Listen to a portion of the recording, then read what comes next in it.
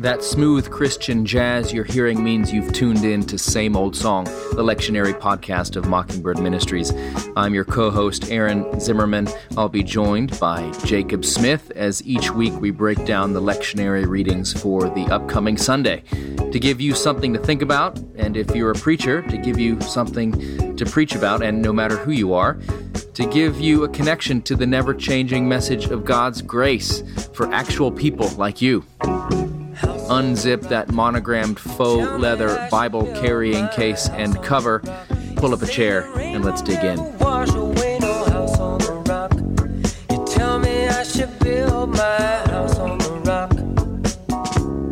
Hey, Jake. Well, how are you doing? I'm doing great, Aaron, and here we are. We're recording for Low Sunday, what's affectionately known as the first Sunday of Easter. Why do you think it's called Low Sunday? Because everybody's exhausted. So this is the second Sunday of Easter. It's the one right after Easter Sunday.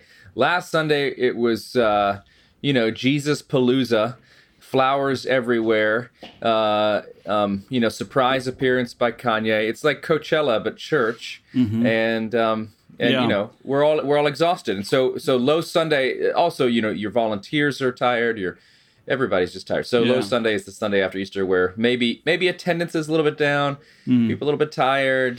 This is also affectionately known as assistant preaching Sunday. And so if you're an assistant, you're probably gearing up. This is your moment for all 25 people. So Ben DeHart and Neil McGowan, if you're listening, these are Jake's and my minions at our respective parishes. If you guys are listening, good luck. This episode's dedicated to you. So anyway. And to associates and curates everywhere. We love you, second-class citizens. Anyways, JV team, you're the best. That's really funny. So we open up with Acts chapter 5, verses 27 through 32. And really through the season of Easter, there are these readings from the book of Acts and to really articulate the ramifications of the resurrection as this gospel goes from Jerusalem to Judea, Samaria, and to the very ends of the earth. And we see the Apostle Peter and the disciples on trial before the temple police and the council being told to stop talking about the name of Jesus. Yeah, so the background on this, again, if the last Sunday people were in church, it was the resurrection. Now we're all into early church history, and so there's a little bit that we've skipped over. So first, the disciples were terrified. They were hiding in Jerusalem after Jesus' death. And then he comes back. He's alive. And then Pentecost happens. And so this is all after Pentecost. So Peter has gone from the guy that they saw, a week before, doubting that Jesus would rise from the dead, denying Jesus, running away from Jesus. And now Peter is on trial because he has done what he couldn't do before. He has stood up for Jesus. Like the old hymn says, stand up for Jesus. And so he's been healing, he's been teaching, and a really cool thing that has happened in this chapter is they were arrested for teaching this heretical message in the temple, and an angel helps them break the law. Isn't that interesting? Mm-hmm. An angel helps them break out of jail, and so then they keep teaching. They haven't learned their lesson. They're not scared straight. They come out and they keep teaching the name of Jesus, and so now they're arrested again and on trial again. Yeah, it's really powerful, the response of the council here, and the high priest kept questioning them, And it's so funny when people don't understand the gospel and the meaning of the death and resurrection of Jesus. And when religion is your main thing, you oftentimes only understand religion and you hear the preaching as a guilt trip. Oh, that's so heavy. You're so negative on people. If you notice, they're like, you're determined to bring this man's blood on us. And Peter basically drops it, and he's like, first of all, we're following God rather than your authority. And but the God of our ancestors raised up Jesus, whom you killed by hanging him on a tree, and God has exalted to give repentance to Israel and the forgiveness of sins. So the kind of one of the interesting things here and dynamics here is that when you understand God as a taskmaster and you understand God as the God of the law alone, then you only hear it as a guilt trip. But what Peter is saying is, no, no, no. This death and this resurrection, which we're all responsible for, is for the sake of bringing about repentance and the forgiveness of sins. That is sweet news when you know that you're a sinner. It's good news. Yeah, and I think it's interesting here that the high priest is saying, why are you trying to bring this man on us, or this man's blood on us? The thing is, his blood is on them. It's on all of us. And if they would just admit that, that's what they need. They need to accept that and be grateful for his, as you said, the mercy and forgiveness that's offered to it. It's like, why are you determined to bring this man's, like as if they had any choice in the matter. His blood has been given to everybody. We all are complicit in his death. And the grace is all for us. But here he's trying to say, no, I don't need it. It's sort of like the same thing as Peter, as we saw on Maundy Thursday. No, you can't wash my feet. Like, I don't want your mercy. And right here you see the heart of the gospel. The heart of the message of the gospel is not simply love. The heart of the gospel is repentance and the forgiveness of sins. And so, when you see religion as a religion of law alone, to have the blood on you is very scary. But when you realize that the gospel is about repentance and the forgiveness of sins, to have the blood of Jesus on you is actually good news, because it's what makes you actually righteous. And so it's really funny. And that is the difference between law religion versus gospel religion. Gospel religion says, actually, when it is that bad, that's when you're up to hear the good news. That's when you're open to the gospel, as opposed to, his blood better not be on me, because that's bad, because I'm busy working it out. So his blood is on you, and it's good news. Yeah, that's right. And here you see the high priest, in trying to say his blood's not on us, is trying to get out from guilt.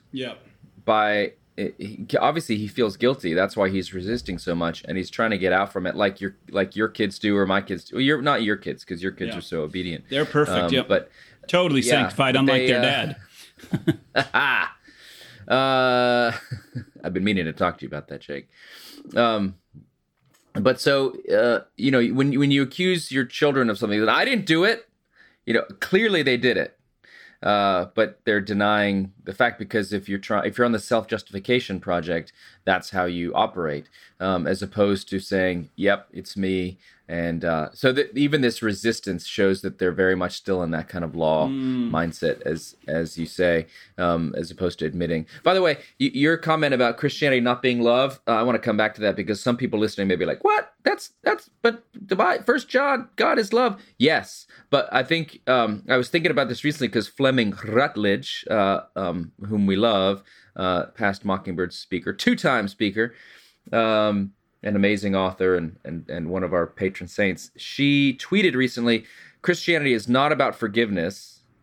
And I was like, wait, Fleming, where are you going? I say that all the time. I felt personally rebuked. Christianity is about forgiveness. And she said, and I think this was a good point, Christianity is about justification, because forgiveness just on its own doesn't deal with the horrors and evil that happen in the world.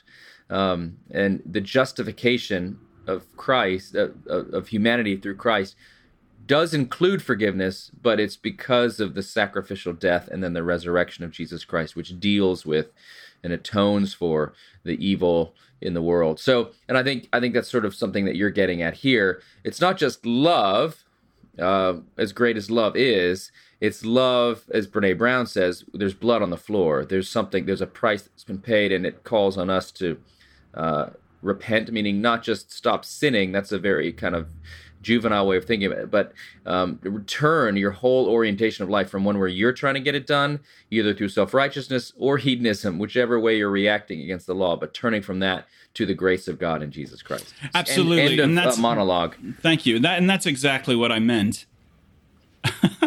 I know, Jake. I know. Because what I'm trying to do is get people away from love as an abstraction. And so we can talk about love, but unless you're talking about love in the regards of that involves blood and atonement, as opposed to, as we talked about last week, a celebration meal, with a bunch of liturgical dance, like that's not what I'm talking about. What I'm talking about is love that leads to the forgiveness of sins. And so there we go. So tie it all in. you got to make it real. You got it's you think about visiting somebody in a hospital room who feels left out. Henry Nouwen tells a story of a woman who had a stroke at a young age and her face was drooping. Her husband could have stood across the room and said, "Love you, honey, praying for you, hope you get better." But instead, he crawls into the bed with her, curls his body around hers, and kisses her, and has to sort of bend his mouth to fit hers. And just it's this total amazing acceptance and incarnating of his love. I mean, that's an example. It will fail, but that's the sort of thing. God is love is abstract. The cross is real. And that is the perfect segue to the book of Revelation, chapter 4, where St. John actually defines what this love is all about. To him who loves us and not just put a pat on our head or gave us a little blue sprinkles on us, but to him who loves us and freed us from our sins by his blood. Amen. This Christian love is not an abstraction, as some of our colleagues like to make it. Christian love is tangible, and it's hardcore. And because of that blood, he has made us into a kingdom of priests, serving his God and Father. To him be glory and dominion forever and ever. Amen. Yeah, and if you're a new listener, by the way, you may not realize that Jake, his spiritual gift is the segue. He is a master at connecting passages, disparate passages. Some have the gift of teaching, some prophecy, some tongues, some interpretation of tongues. Jake has the gift of the podcast segue. Absolutely. Well, the book of Revelation, and remember, if you are going to preach from the book of Revelation, say it right. It's not revelations, plural. Thank you, Jake. It's one revelation. And so... That's right. I love you. I love you so much right now.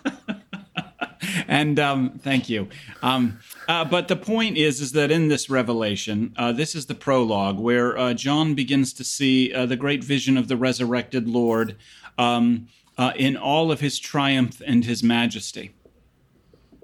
Yeah, and I think the thing, if you want to hit on something in this passage, it would be the thing that you've said, that Jesus' love for us is through his blood. To him who loves us and freed us from our sins by his blood. There's no love if we're still in bondage. There's no love if we're not pardoned and our sins have not been atoned for. So all that is in here. And there's also an eschatological thing here too. I mean, you could get into that. He's coming. Like there's an end. But yeah, I think you had a... And here's the good news for the religious people, like people who the religion of the law. You know, the good news is he's coming with clouds, and every eye is going to see him, even those who pierced him. You know, he's coming, and now you can say that like now without the gospel, if he's coming for you, boy, especially those who pierced him, you better run for the hills. But this is the God of all comfort. This is the God of all mercy and grace. And so when he's coming for you, especially you who are his enemies, he's going to envelop you with his pierced hands and make you his children. His blood is the one that covers you and makes enemies into children. And I'm feeling the spirit of a segue ministry from you, Jake, now, because I feel like that's exactly what happens in the passage from John's Gospel, John 20, where the pierced hands of Jesus do embrace Thomas. So this is this story, the Doubting Thomas story. It's usually read the second Sunday of Easter, which I think is great.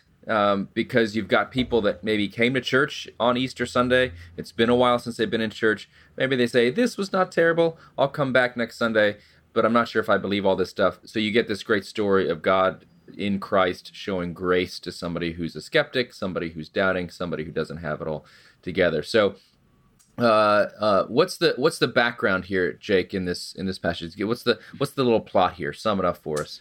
Well, I think essentially what's happened is this is right after the resurrection, and Jesus has appeared first to the ladies and then to the apostles, and and he appeared to them in a room. Ladies, and then, but where is Thomas? Where in the world is Thomas? Some think he was out for a massage. Others think he was out hiding from the Jews. Some think it was probably he was probably out for a smoke break of some sort, trying to figure out what the hell am I going to do with the rest of my life. But the interesting thing here is there is Thomas. Skepticism is not necessarily the problem. Honest skepticism can eventually be used by the Holy Spirit to bring you to the truth. It's cynicism, the one that like basically it doesn't matter what you prove to me. You know what I mean? I don't believe it. That is the problem. And that is a good kind of preaching theme you can touch on here. The difference between skepticism and cynicism. Yeah. And so I have a little story about this passage. Yeah. I was a freshman in college, and I went to a church near campus. It was, I think, my first Sunday that I'd gone to church while I was in college. And this was the passage, and the preacher took this verse where it says, Thomas, verse 24, Thomas, who was called the twin, one of the 12, was not with them when Jesus came. And of course, when they tell him that they saw Jesus, he says, I'm not going to believe unless I see it for myself. And then, of course, a few days later, Jesus does appear and has this wonderful encounter with Thomas and all that. But the preacher took this thing that Thomas wasn't with them when Jesus came, that he was not in this room. And the argument she made was that Thomas didn't need a resurrection in order to be out there doing the work that Jesus commanded us to do, which I felt, even in my young college freshman small brain, I was like, wait a second, that's not actually in the text. It just says he wasn't there. As you said, he might have been out getting his hamstrings worked on. He could have been, he forgot to pick up the milk and he had to go out and get some. Peter was always getting into the Bud Light and they just run out. And so he was picking up a case down at the bodega. So we have no idea what he was doing. So to say that he was out serving and helping the poor or feeding the hungry or whatever without the resurrection, he didn't need it. It's just not here. It's just, and the whole passage, the whole point of the passage is that the resurrection matters, and you have to believe. And it's so important to Jesus that Thomas get this, that he shows so much grace to him. Whatever you need, Thomas, here I am. Like, if you need to touch the wounds, go ahead and touch them. And also, blessed, Jesus says to those who have not seen and yet come to believe. So believing that we've seen Jesus, believing that his resurrection is the real deal and not some myth or fairy tale, that's the whole point of this passage. And it was just one of those examples of somebody taking a verse out of context, twisting it, and making the passage mean the opposite of what it means. I think, I think that's the very Thanks for letting me get that off my chest. Hey, man, you need to. But the point, I think that's a great point, is that, we've seen the Lord. But he said to them, unless I see the mark of the nails in his hand and put my fingers in the mark of the nails and my hand in his side, I will not believe. And I think that's so, that is like, Thomas is planting his flag. And Jesus comes into the room once again as a merciful Savior and doesn't smack Thomas in the face with his wounded hands, but says, peace be with you. And then he says to Thomas, put it right here. Come on. And, I'm not sure if Thomas actually had to do it, but Thomas does say, my Lord and my God. And this is another interesting thing here, is that when Thomas says, my Lord and my God, you'll oftentimes hear people say, oh, Jesus never made the point that he was God. Well, right here, Jesus doesn't correct Thomas. He says, it's almost like, yep, and have you believed because you've seen me? And this is the word for the congregation, because you and I have not had a physical experience of Jesus walking into a room and touching the hands, but that belief is actually created by the word that's preached. And so he says, blessed are those who have not seen and yet have come to believe, because belief in Jesus is actually the will of God. And so the will of God comes about by hearing this word that you, dear preachers, have been given the gift to deliver. And that is Jesus is risen from the dead for the forgiveness of our sins, and says, peace be with you. And that word has the power to create within the doubting Thomas of all of us the ability to say, my Lord and my God, from the heart and actually mean it. Yeah, and I've seen this over and over again here at St. Albans, as at Calvary St. George's, and any of these places that you would find that are sort of parishes and churches that preach this message, which is the message. forgiveness of sins, Sunday after Sunday after Sunday after Sunday, over and over and over again, you see people begin to realize the light comes on that God loves them and has forgiven them, and that Jesus is for them, and his death and resurrection are for them, and they begin to believe. Where there's other churches that sort of want to argue people into belief or use apologetics to argue people into belief, which is not.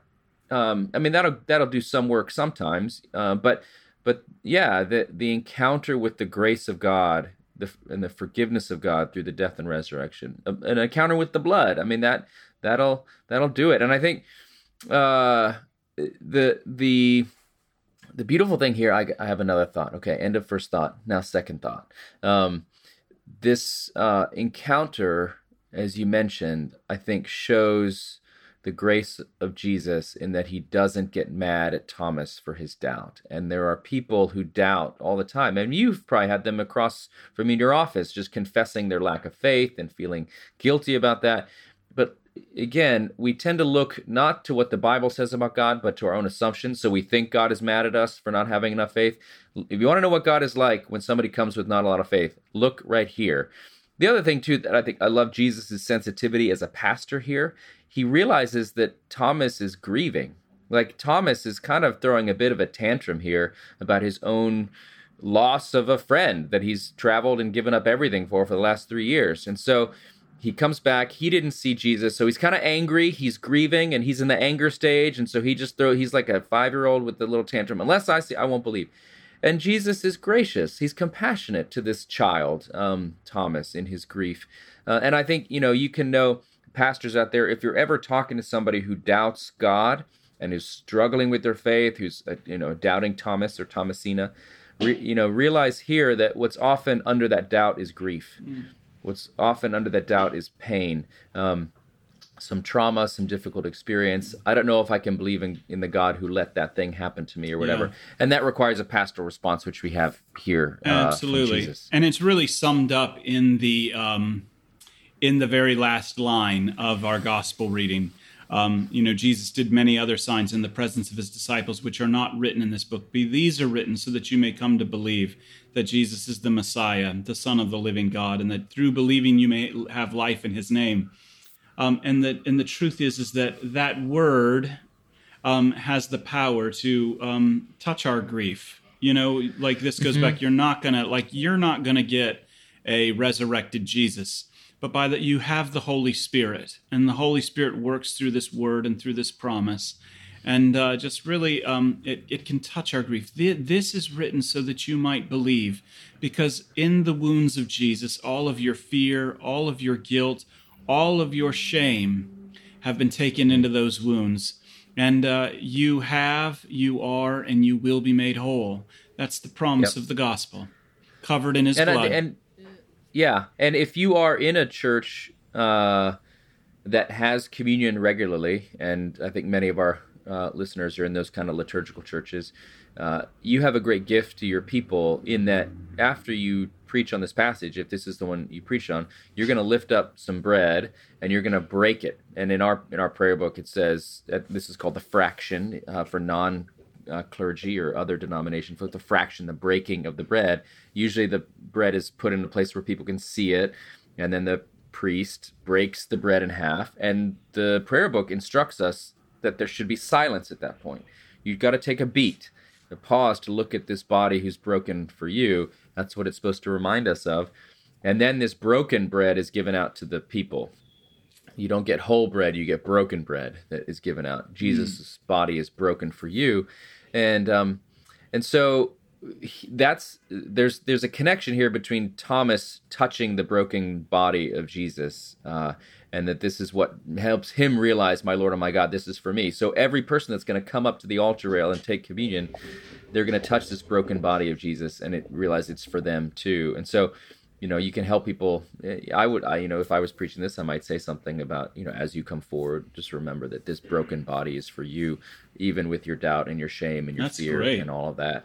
That is good. And that sounds like an amazing... I am a highly trained professional, Jake. Well, yes, you are, especially when it comes to love. No, I'm just kidding. I'm not resentful. No, I'm just kidding. But this is a great place, I think, to bring our show to a conclusion. Oh, wait, I have one thing. Oh, go ahead. So, listeners, this is going to drop sometime around April 21st, and if you are in the New York area or near an airport, you can get to New York very easily, and there's always last-minute fares and stuff like that. So the 12th Annual Mockingbird Conference in New York, our big annual sort of flagship conference at Calvary St. George's. If you want to see Jake's office, if you want to see a live recording of this podcast, if you want to see a professional yo-yo artist and hear David Zoll and Alfie Kohn and all these incredible speakers that are coming, it's coming up this weekend in New York City. So the conference will begin on Friday and or Thursday night and be there Friday and come on and then finish up on Saturday. So come to Mockingbird NYC. You won't regret it. It'll. I'm not Garrison Keillor, who always said sort of sarcastically, Lake Wobegon was all the women are strong and the men are good looking and all the children are above average. This is a true thing. Mockingbird is a place of grace for sinners and weary people. It will actually change your life and refresh you. Amen. So that's my plug. And buy Dave's book also. Seculosity. On all, hashtag. Yeah, go. It's good.